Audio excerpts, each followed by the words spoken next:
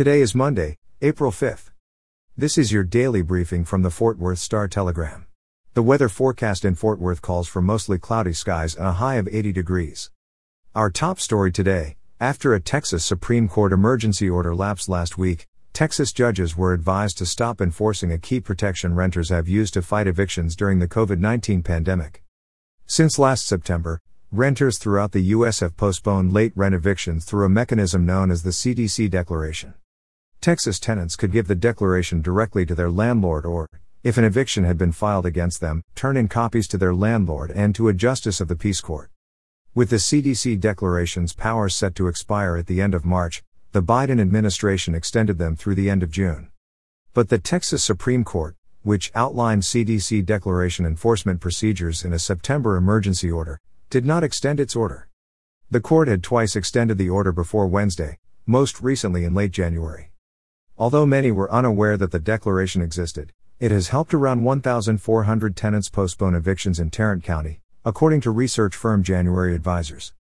Many other renters have likely used the declaration to avoid the court process altogether. Because Texas has offered almost no state-centric protections, the CDC declaration has been basically the only defense renters affected by the pandemic could use. You can read more about the effects of the court's decision at star-telegram.com. In business news, no sporting event in the United States has hosted as many fans during the COVID-19 pandemic as the Texas Rangers are expecting today for their home opener against the Toronto Blue Jays.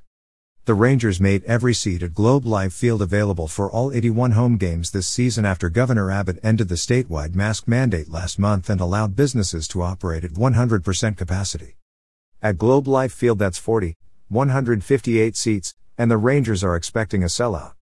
The Dallas Cowboys saw 31,700 fans at AT&T Stadium on November 8 for a game against the Pittsburgh Steelers.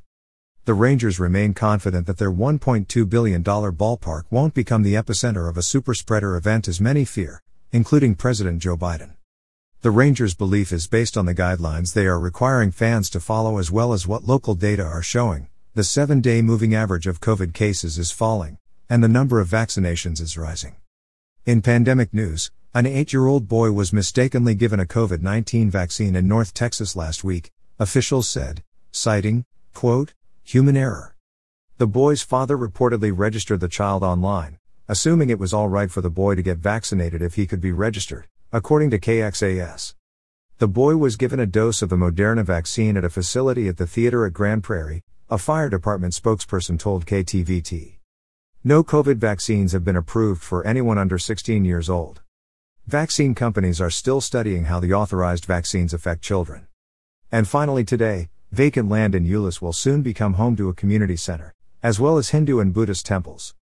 Work will start soon on the center at Euless Boulevard and Royal Parkway, said Binay Aryal, chairman of the board for the Nepali Cultural and Spiritual Center.